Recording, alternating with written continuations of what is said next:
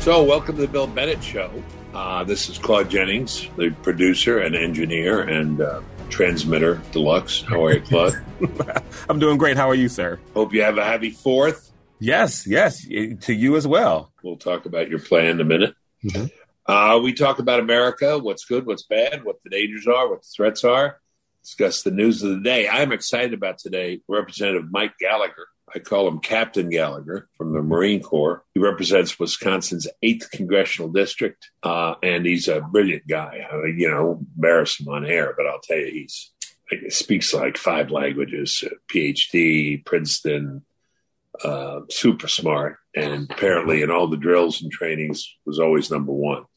Of course. This is what my Marine son told me, who's a buddy of his. I want to talk about a few things first. So what are your 4th of July plans, Claude? Okay, so you going around with the empty plate again or what?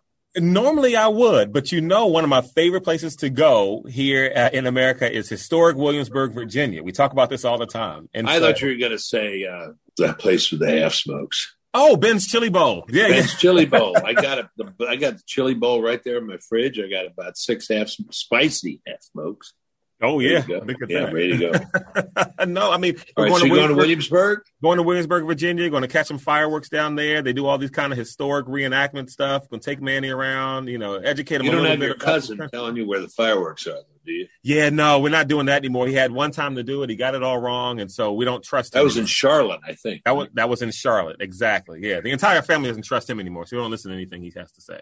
So you go down there, watch fireworks, and do the tour of Williamsburg, huh? Yeah. It's a place we go to a lot. I like it. 8-year-old Manny loves it, and so we'll do all the historic stuff. We'll go to Jamestown. We'll do Yorktown Riverwalk and all the stuff. Maybe take him out fishing a little bit. I think I'm gonna sneak some golf in, but we'll do a lot of history stuff. History and golf. Good. Basically. And you'll be there on the 4th? Yeah, we'll be there on the 4th.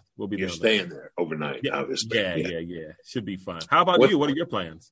Well, I'm in North Carolina. We're going to celebrate. There's like 2 or 3 parties. There's one party I'm particularly interested in. It's a golf cart parade party.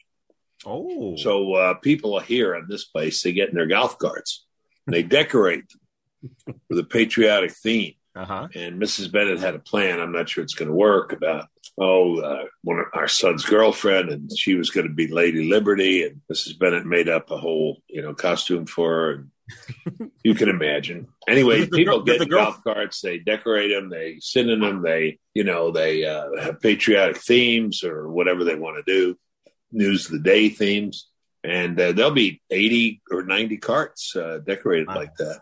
Wow. And I go to this party. I don't go in the cart. I sit there in a chair and watch them go by. And I sit next to a guy in the house. He's got a hose and he sprays people as they go by. Wait a minute, that's not nice. Well, the kids, it's now a custom. Everybody knows it. So people come armed on the golf carts with their own water hoses and water pistols. Soakums, those toys and stuff. So right, yeah. That's fun. There'll be a lot of hot dogs, a lot of hamburgers, a lot of flags. Pretty patriotic place here in this part of North Carolina, Eastern North Carolina. Mm-hmm. We're not near Chapel Hill, so it's flags are waving. Right, and it's a lot of fun. So I'm looking forward to it. I love this day, important day. The greatest country in the history of the world, with our problems and shortcomings. So all in all, I mean, why are 500,000 people crossing the border today, or however many there are? Yeah, if we weren't doing something right. Yeah, and risking a lot. I mean, risking a lot. People are sending their kids without their own supervision and I mean, leaving it up to chance that they get here safely to get to this country. And something that I learned from you, Dr. Bennett, years ago that I say a lot when people, talk to me and they're always down on the country and stuff like this. It's something that I learned from you, and it's so true. And this is one of the things I love most about this country. And again, I learned it from you. The fact that America has the ability to self-correct. You know what I mean? We don't need outside influences to come in and correct things. When the country, listen, yes, got things wrong, and we continue to try to become a better union, and we want to continue to get better. But the people in the country makes the country better. Like, we don't need anyone from the outside to come in and force our hand in good. We want to be good. We inherently we shoot for goodness and for righteousness. And so the people within the country corrects the country. And that's a beautiful thing. That's a beautiful thing. Yeah. It's the American capacity for self-renewal. That's it. Self-renewal is what you were saying. We do it ourselves. Yep. We look at that. We say, boy, that's wrong. We gotta fix that. And we do it. And then we go fix it. Mm-hmm. And it might take us some time, but we get there. And I think, right now we're at an interesting time. I was listening to a new song with Toby Keith or something about America, what's left of America. Mm-hmm. I mean, we are at odds, man. We are in opposition, polarization is at a peak. And, let's bring this union back together. That's something we ought to think about on this 4th of July. You're listening to The Bill Bennett Show. Joining us now is Representative Captain Mike Gallagher. He represents Wisconsin's 8th Congressional District. We're doing this in Zoom, folks. You can only listen, but we see Captain Gallagher, Mike Gallagher, Congressional Representative of the 8th District, but he's got Green Bay Packers field behind him. So it jumps to the top of the news. What can you tell us about Aaron Rodgers? I have no insider info. I still hope he's going to come back. The man is very good at throwing footballs precisely where they need to be thrown. Yes, I've noticed. So, I mean, at this point, it just seems like it's sort of pride and ego on both sides, perhaps. And I was a big critic of the Jordan Love pick last year, but just the way they handled it seems to have rubbed Aaron the wrong way. So I don't know. I wish I had some insider info, but we got to win some more Lombardi trophies here. We're getting close. We're getting close to season. I know. We're getting close. Yeah. I know. Anyway, I don't want you to sign off in the interview, but when Brady went up there, I picked the Bucks. Two great quarterbacks, but Brady was astounding. I just couldn't believe how well he did.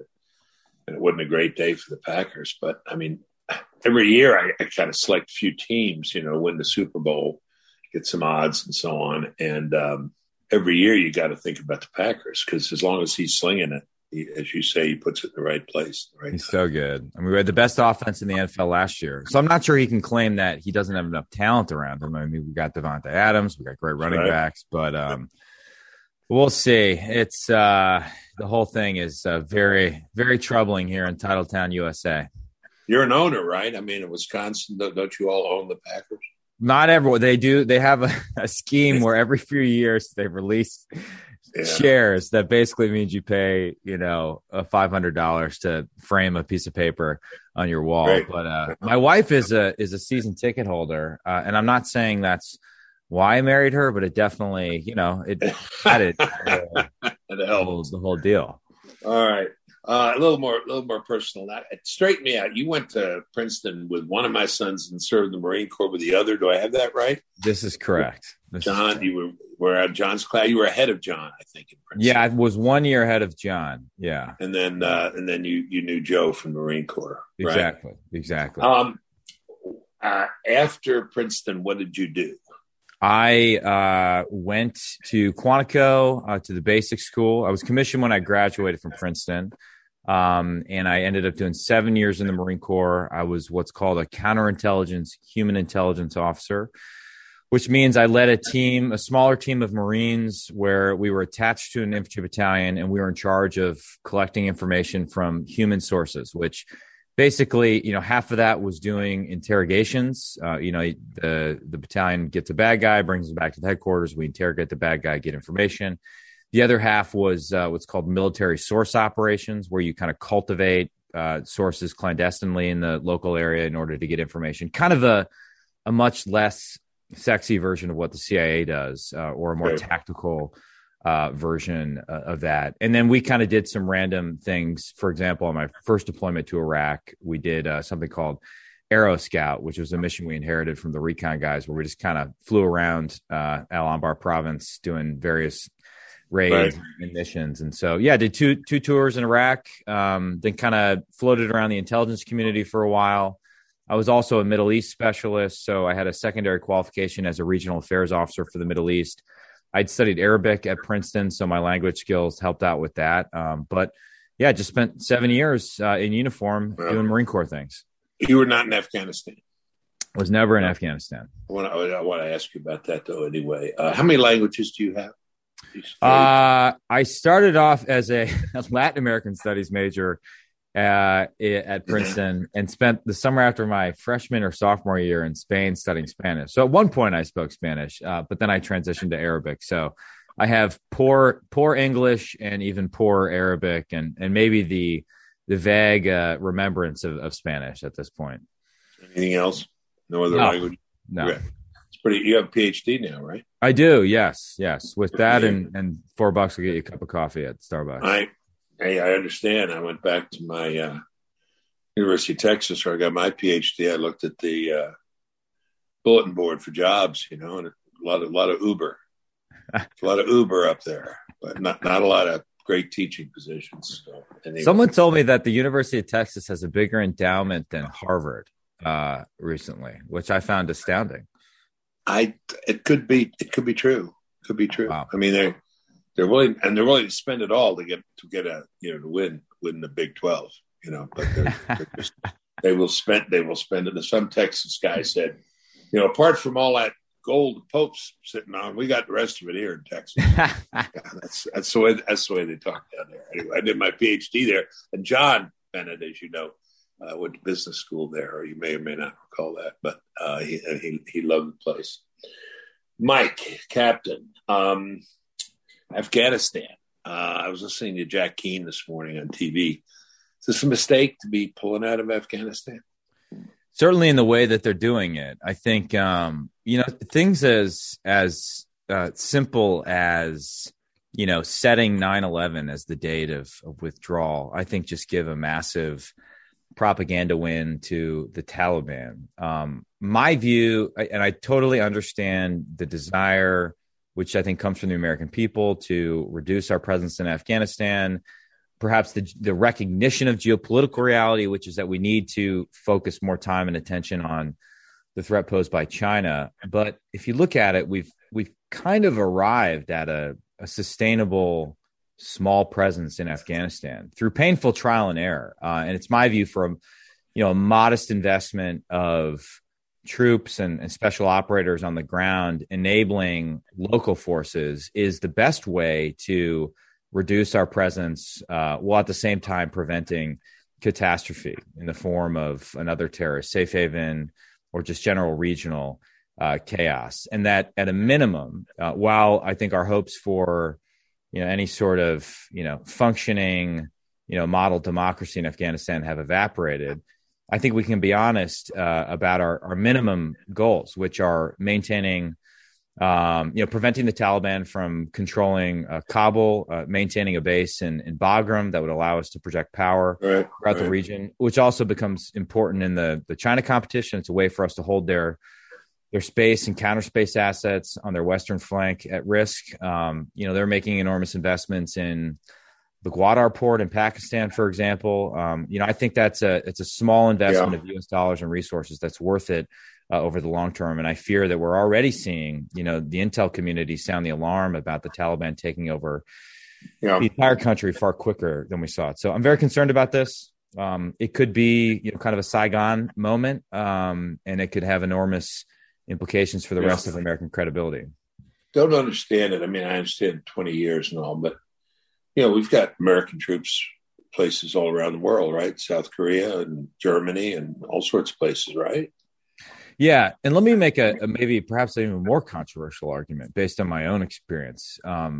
Certainly we should be very judicious about deploying the men and women in uniform into harm's way.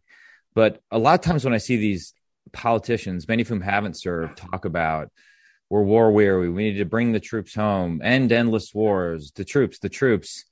My experience being, a young Marine, certainly in his 20s, was that, I wanted to be deployed. I wanted to be where the action is. And, I would have rather been out doing my job than sitting in garrison, polishing my rifle or watching a PowerPoint slide. And it's not, the other fallacy I think is that, we're going to save a ton of money by getting out of Afghanistan. Well, maybe over the long term, you save some money, but, if you bring the troops home or you put them in Germany, you still have to pay them. you still have to you still have to feed them, right? Yeah. You still have to train them. It's not exactly as if you're saving a ton of money in the immediate. And oh, by the way, if your goal is to pivot to the Pacific and focus on China, well, we had to reroute a carrier from the Pacific to cover the Afghanistan withdrawal. It's very problematic. So I remain concerned, and it's something we all need to keep our eye on. No, I think the attacks were launched from Afghanistan. You got the whole regional business that you're talking about, the geopolitics there, and you got, if I may say, the situation there domestically.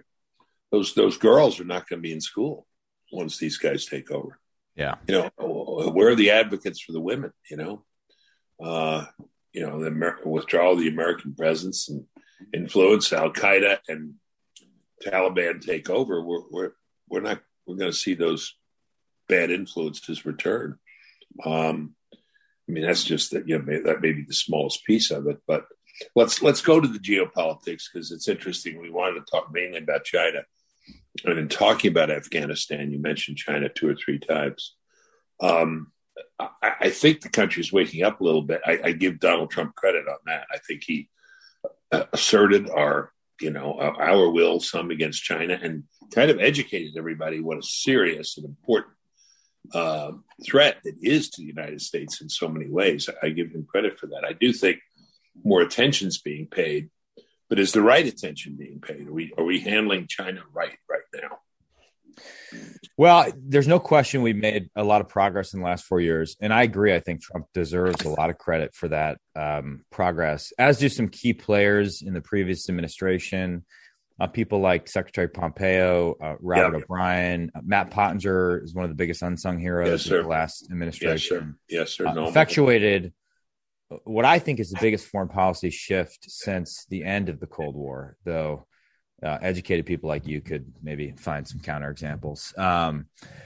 And I think if you look at some of the big things we did, pulling out of the INF treaty opens up a lot of opportunities to field certain missile systems in the Indo-Pacific, which are crucial to deterring China.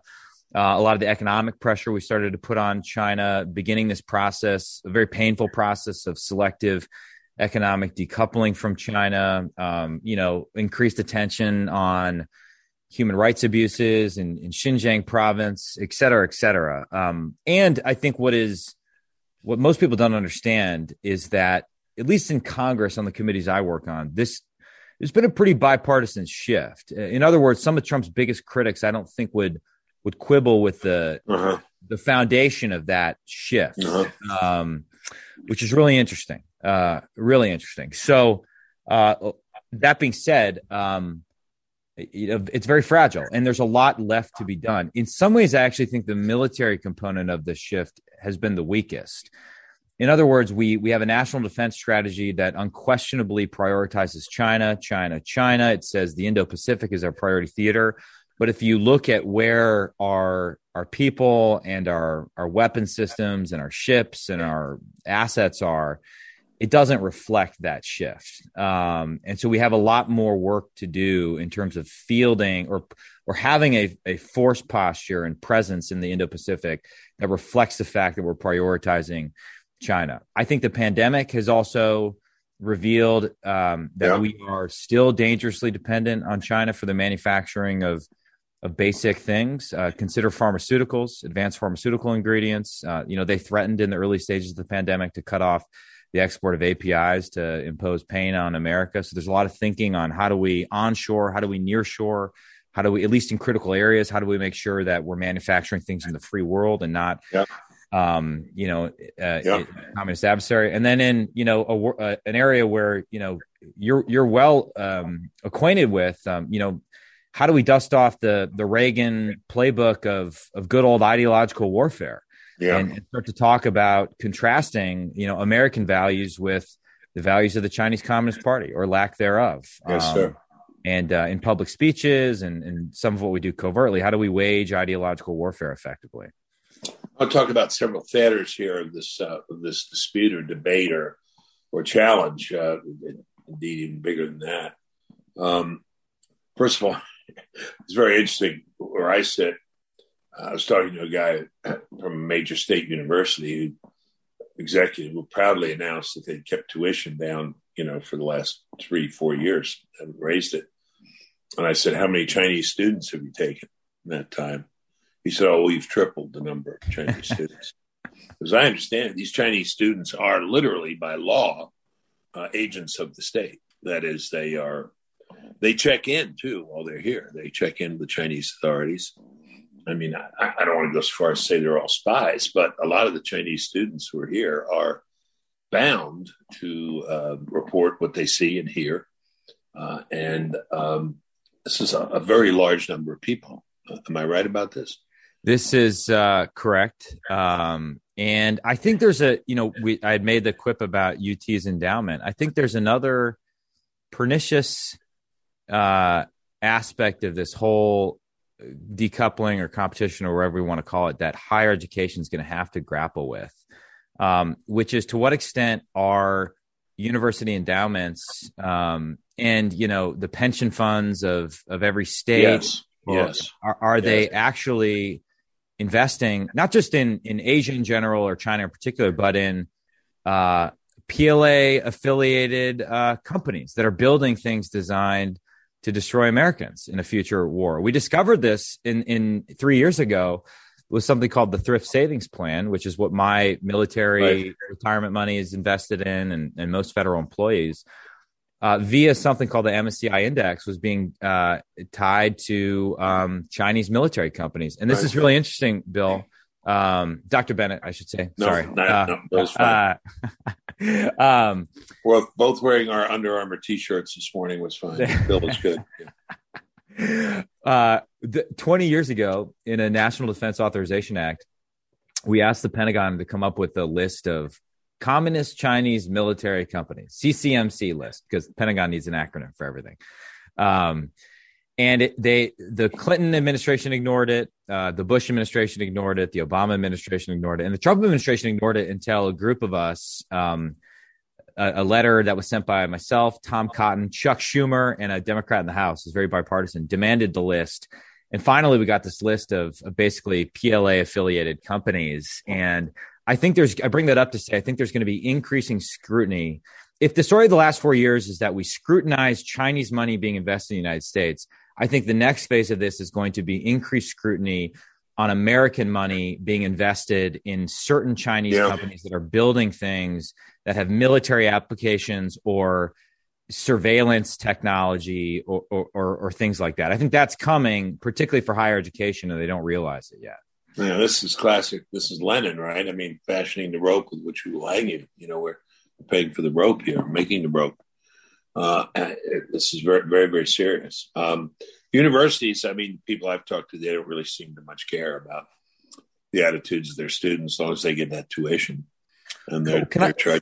Yeah, go ahead. Can I ask you, Bill, I wonder, do you think maybe this is a bit of a non sequitur, but I wonder if the pandemic wasn't an extinction, like a delayed extinction level event for a lot of universities, sort of mid-tier. I mean, the elite universities will be fine, presumably, but mid-tier universities, small liberal arts universities, just the way in which the pandemic disrupted the whole thing, expedited digital class. I mean, do they realize that, do you think? I mean, or are they innovating as a result or no? Is it just back to the they'll be late. Some people will be shuttered. They'll close their doors. Some people wiped out by this. I would hope this thing would cause a whole rethinking of education, not just higher ed, but elementary and secondary. And you see that kind of populist uprising going on around the country. Absolutely. School board meetings and so on. A blessing of COVID, that's an odd locution, but parents looking over the shoulders of their kids on the screen saying, what are they teaching you? What is this? Critical race theory and so on. So we'll see. But higher ed is, Harvard doesn't allow ROTC or OCS, but does have the Bin Laden Center. So they're funded by the family. So they're they kind of don't care about this stuff. Let's go to you because you mentioned it. Let's go to Wall Street. Let's go to the NBA. How are you going to talk about it? Do these guys not care about the Uyghurs, about extermination, concentration camps? Is just money rules, and which is more serious, the Nike, the NBA, or the Wall Street investors? They don't seem to worry about what they're financing and supporting in China. Well, I think both are driven by the same thing, which is money. I'm sorry if that sounds cynical, but I kind of call this the Dillinger problem. Why did Dillinger rob banks? Because that's where the money is. Where the money was, yeah. Why does LeBron James, lecture us about, racism and inequity in America while, telling Daryl Morey, the Rockets to shut up when he criticizes China for its actions in Hong Kong? It's because he wants to make a ton of money in China. The NBA sees China as a cash cow. Did you see John Cena, the actor? Oh gosh, just shameful. He called what he called the Taiwan a country and had to apologize in Mandarin, I think. Right? Yeah. I mean, just shameful. Embarrassing. Yeah. At a man who portrayed a Marine in the movie The Marine. It was a double whammy for us Marines, Bill. Yeah. And Wall Street, I think similarly.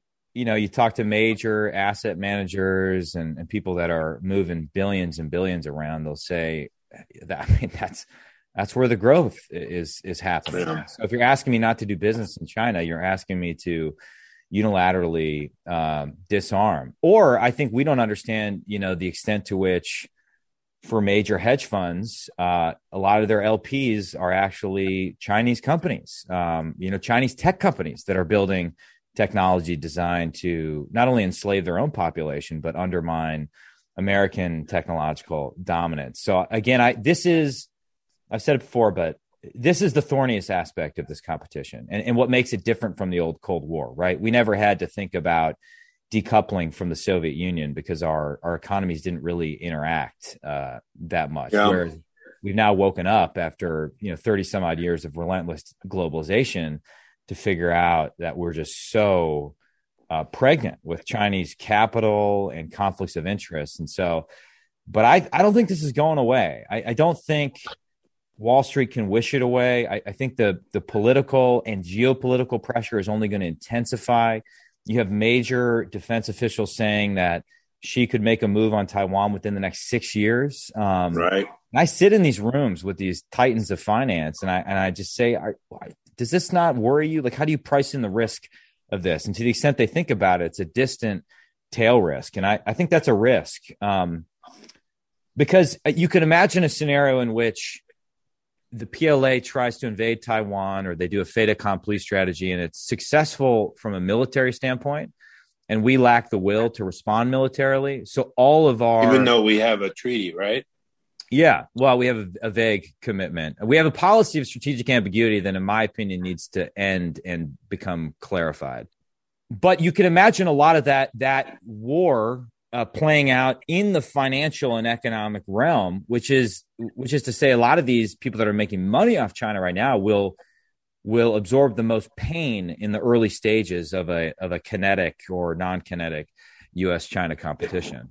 Can these guys be, you mentioned Schumer and Cotton in the same breath. That maybe is one piece of good news and bipartisanship here. Can these guys on Wall Street be made to stop? Can laws be passed, or is this just persuasion? What can happen? I mean, China's on the move, and I was really disappointed with the president in Europe saying, as I heard it. The main reason that, China will not misbehave terribly in the future or Russia is world opinion.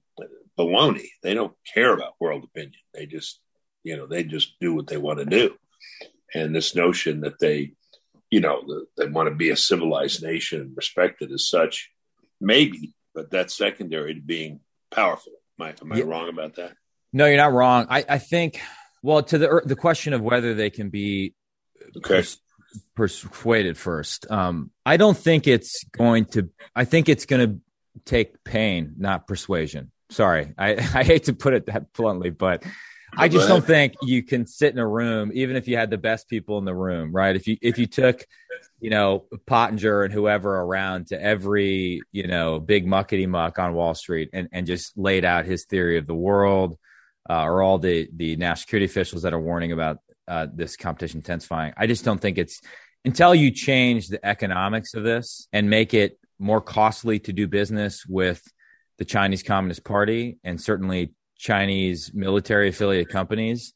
And also, and this is an area where we do have to look inward, easier to do business, not only with American companies in general, but defense affiliated and defense adjacent companies. And DOD deserves a lot of blame because in some ways they're a terrible customer. And we have a huge, massive bureaucracy that is almost deliberately designed to make it hard to do business with the Pentagon.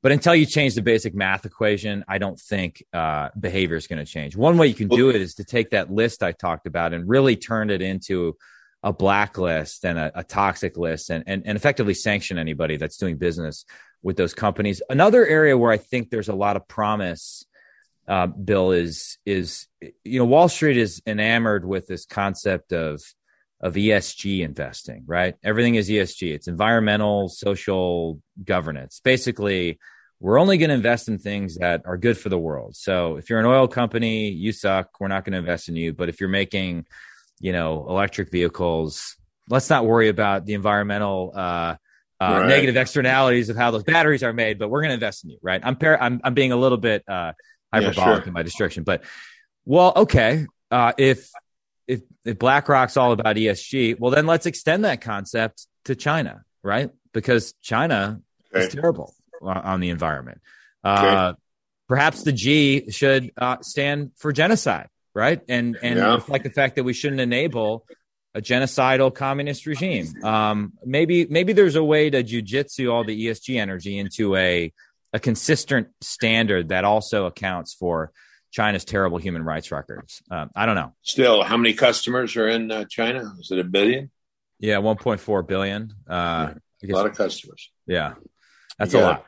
I got to do a lot of persuading. Also, why getting India right in this whole game is so important because and having India as a partner and an ally over the long term is absolutely essential to competing effectively with China, just because they have a ton of human beings and a lot of economic potential. I don't think we do a good enough job of cultivating India specialists in the national security community. There's just not a lot to draw upon. But if a young, Princeton grad or kid entering Princeton came to me today and said, "Hey, I'm interested in foreign policy in general, U.S.-China competition in particular, where should I specialize?" I would say India or Indonesia are going to become increasingly important. Learn the languages, learn the culture, go there, get some street cred. I think that those are both growth industries for young national security professionals. One piece I don't understand from what you just said. Were you saying that if China were to do a military action against Taiwan, which I think they will do, that this would have a negative effect on the markets? Yeah, I guess what I'm saying is I think my fear and what I'm trying to change is just a low-ranking member of the House is that right now we're not adequately positioned to defend Taiwan. We can get there, and it's going to take a crash program, but I think we can get there. Let's assume we don't. They are successful in a fait accompli strategy, or maybe they take over smaller islands outside of Taiwan or whatever. And we don't have the political will, or the support of the American people to dislodge them from that position. Okay, in that scenario, where we basically gotten outmaneuvered, but the American president still feels, Democrat or Republican, feels like he or she has to do something. What is the president going to do? If they're not going to send a carrier or launch a naval battle against the PLA Navy, what are they going to do? They're going to deploy every economic and financial weapon they have available, which is going to mean pain for everybody that is invested in Tencent or Alibaba or Huawei or ZTE or take your pick. So there, the argument I'm trying to make to people on Wall Street is there's a world in which it's not the U.S. military that's taking most of the casualties in this war.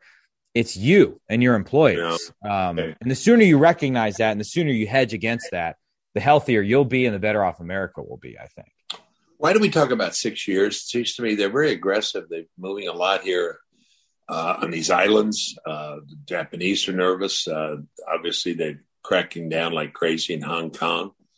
Why 6 years for Taiwan? I mean, there are already rumblings and there are already flyovers and other things. Why do you think it takes that long? Yeah, well, nobody's stopping. Nobody's stopping them.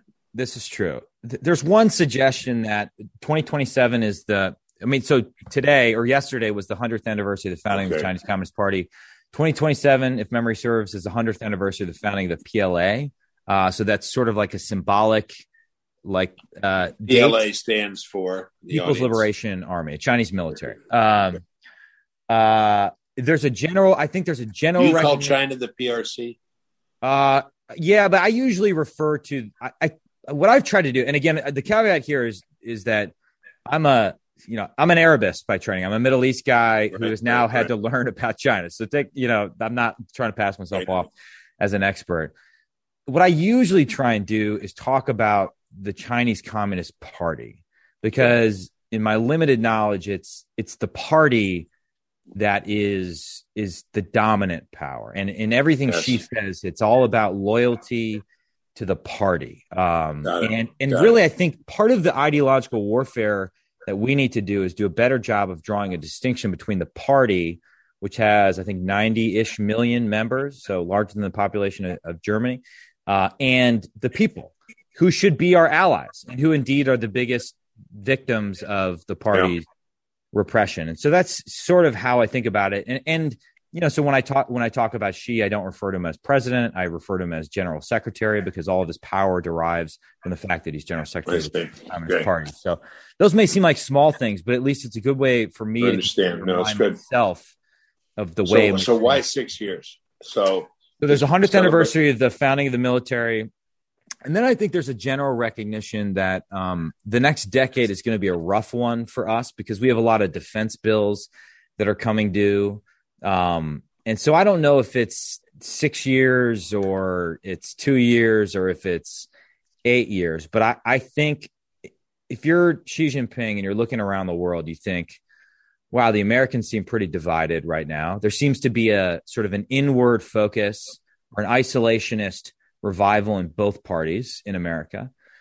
Putin, to my right, seems to have, or north or whatever, seems to have gotten away with invading a country, and just got a little bit of an economic slap on the wrist. And I just got away with abrogating all of my promises on Hong Kong and taking over a free and open democratic society. Right?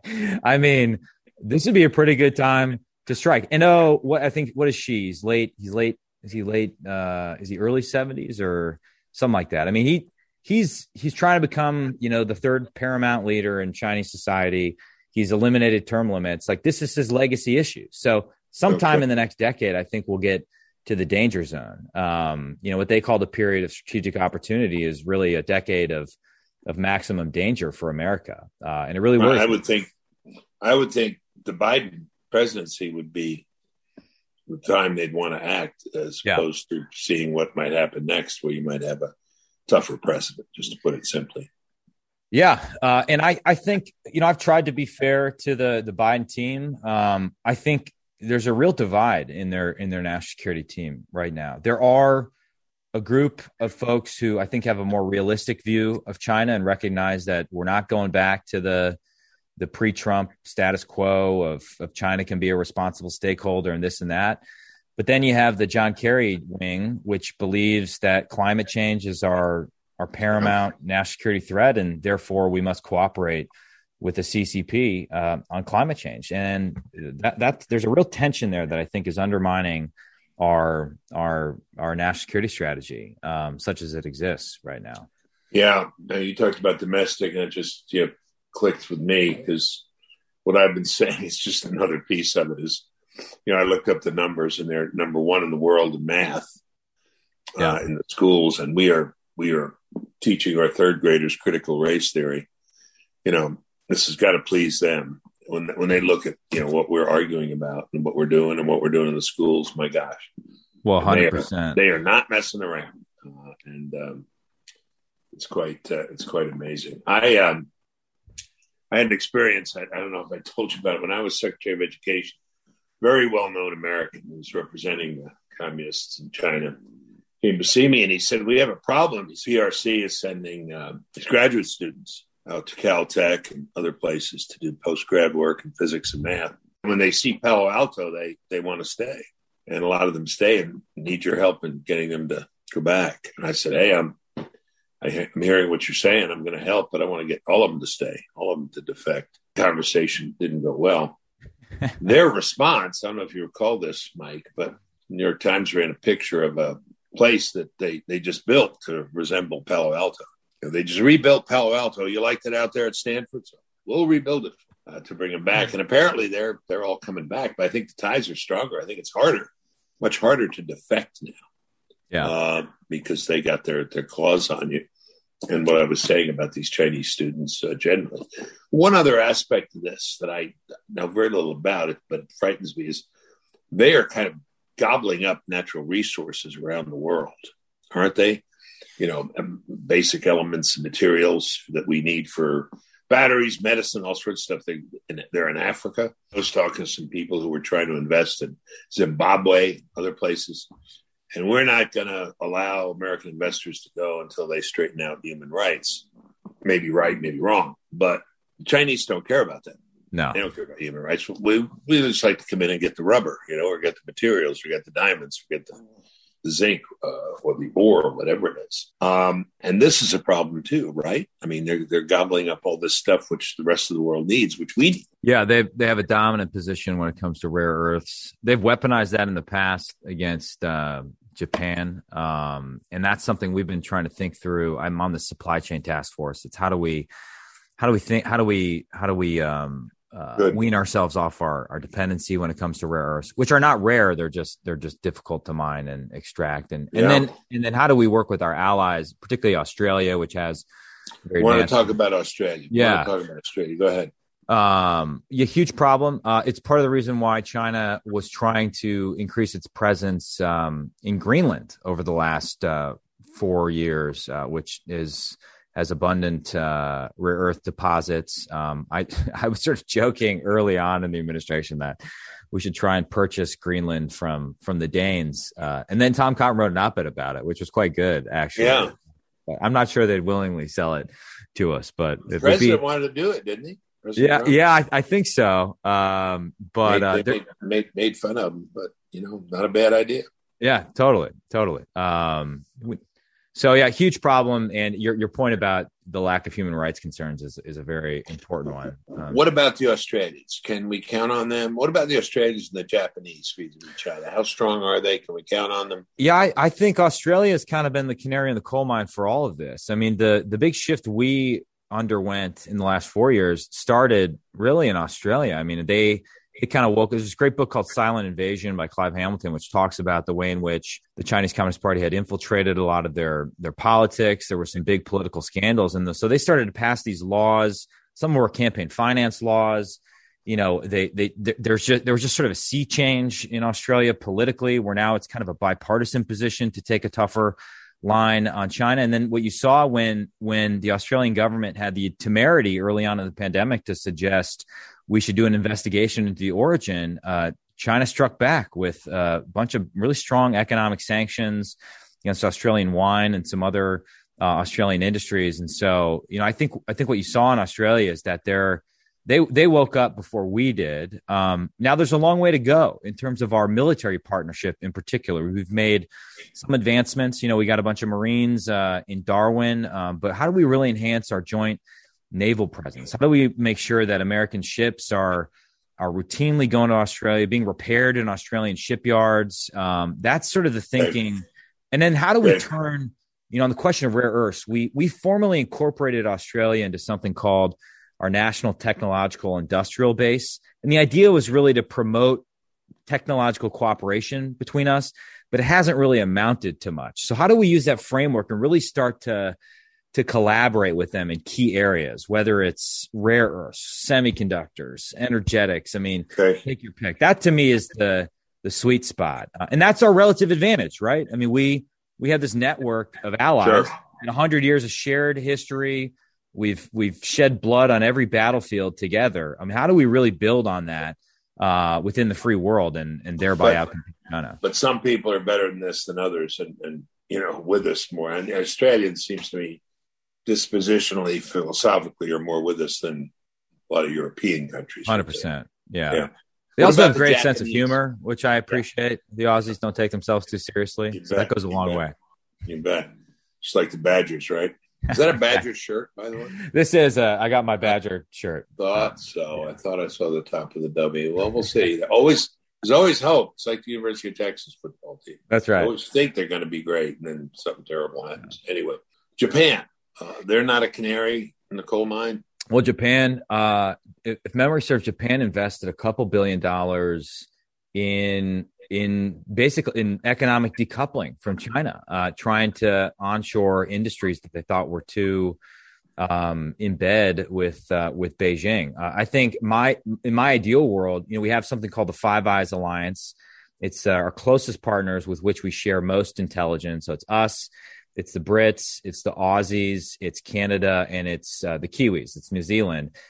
I think we should be actively looking towards incorporating Japan into that alliance. Japan is an absolutely critical part of this puzzle. It had a fantastic leader in Abe, who's obviously no longer leader of the country, but there's no question. And then when it comes to rare earths, they had one of the biggest finds of rare earth deposits in their territorial waters in around 2014. Now, we haven't figured out how to extract it, but there's a ton of ways in which I think we can turbocharge our cooperation with Japan, turbocharge our military partnership, an absolute critical part of this puzzle.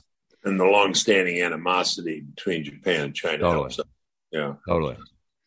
We got to let you go, but just a couple of things. Will we have a military confrontation with China in the next 10 years? If gun to head, if I had to bet, yes. I mean, I think all of these trends are intersecting. I mean, one, you have the party itself. The Chinese Communist Party is just getting more and more aggressive, and remarkably, a year and a half after they unleashed a deadly pandemic on the world and covered it up, is even more aggressive than they were prior to the pandemic. I mean, it's just absolutely remarkable. And within that, you have Xi's personal desire to cement his legacy on the Taiwan issue and resolve it. I think you have disarray in the West, sort of a crisis of confidence within America, and just this relentless America sucks narrative that's coming out of the left.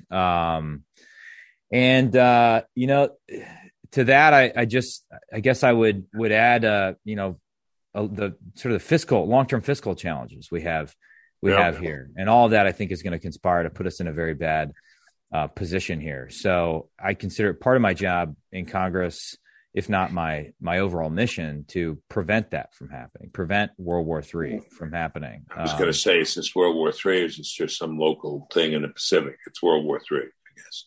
I mean, who knows, right? It's we tend to read, I think, a causal story into big events after they happen that were unpredictable at the time. I mean, we don't know. Troops on the ground, Marines on the edge of China. We don't know. There could be some exogenous event that disrupts this whole thing. Who the heck knows? Okay. But I think it makes sense to plan around the assumption that Xi is going to make a move on Taiwan in this decade and build a military that is capable of preventing that. Good. We're not doing that at the moment, right? No. Let you go. Two last things. Reading list, best book on China or books on China. Well, I was going to ask you for non-China reading list. The book I'm reading right now that was recommended to me by all the smart China folks, Pottinger, David Feith, and others, is called, I'm looking at it right now, The Beautiful Country and the Middle Kingdom by John Pomfret, which I'm about 100 pages in right now, and it's phenomenal. And it really goes through the history of the relationship. I would, for a more fun contemporary read, I think Josh Rogan's recent book, Chaos Under Heaven, about the last 4 years is actually phenomenal. And Josh has been quite brave, as a center-left journalist in pointing out the lab leak hypothesis, and really kind of broke a lot of this loose. And then for a heavier read, Mike Green at Georgetown wrote a book. It's about sort of, the history of our engagement with China, which is really, really good. And then add on to that, anything that Oriana Mastro writes. She just had a foreign affairs piece called The Taiwan Temptation, which is really good. And I don't say that about a lot of foreign affairs pieces. And then Jude Blanchett, I had a really good piece in foreign affairs about Xi and his design. So that would be my starting point right there. And then I would add to that, a fun thing you can do, Bill, is go on YouTube and watch 2 movies, Wolf Warrior 1 and Wolf Warrior 2. The latter is the highest grossing Chinese film of all time. They're kind of like Rambo for China. And there's been this thing that's happened in the last 2 years called Wolf Warrior diplomacy, where all these CCP apparatchiks have been all over social media, and they're called Wolf Warriors. And they get their name from this movie, which is a very jingoistic, anti-American Chinese military movie. It makes like a Transformers movie look like very subtle in comparison. It's worth watching these movies. I think it gives you an insight into a lot of things about the current state of the party and its sort of in Chinese nationalism. Don't tell me they were made in America. I don't know. But we have our own American movies that are censoring themselves out of fear of losing business in China, right? Top Gun 2, all the list goes on. Yeah, really. Yeah. What about the Pillsbury book? Is it the 100 years? Oh, yeah. Pillsbury book's phenomenal. That's great. And I think he's coming out with another one, or if it hasn't already come out, I haven't read it yet. The book I mentioned in Australia is Silent Invasion by Clive Hamilton. And he just published another book that's at least China adjacent. I have not read that yet, so I can't give a recommendation, but very, very good. But Pillsbury is excellent. All right. Marine, Congressman, scholar, doctor. Thank you. We're glad you're there, Mike Gallagher. We're really glad you're there. Well, thank you. You're a gem and in some ways unique. And we really appreciate your presence and your influence and your voice. Thank you. Well, thank you, Doctor. It was an honor to be with you. Thanks for your service to our country. Appreciate it. That does it for today's show. To catch up on previous episodes of the show, go to thebillbennettshow.com. You can follow me on Twitter, William J. Bennett. You can like me on Facebook. Just search Bill Bennett. Feel free to email the show. I'd love to hear from you. It's billbennettpodcast@gmail.com. Please share the podcast with your family and friends, and we'll catch up next week.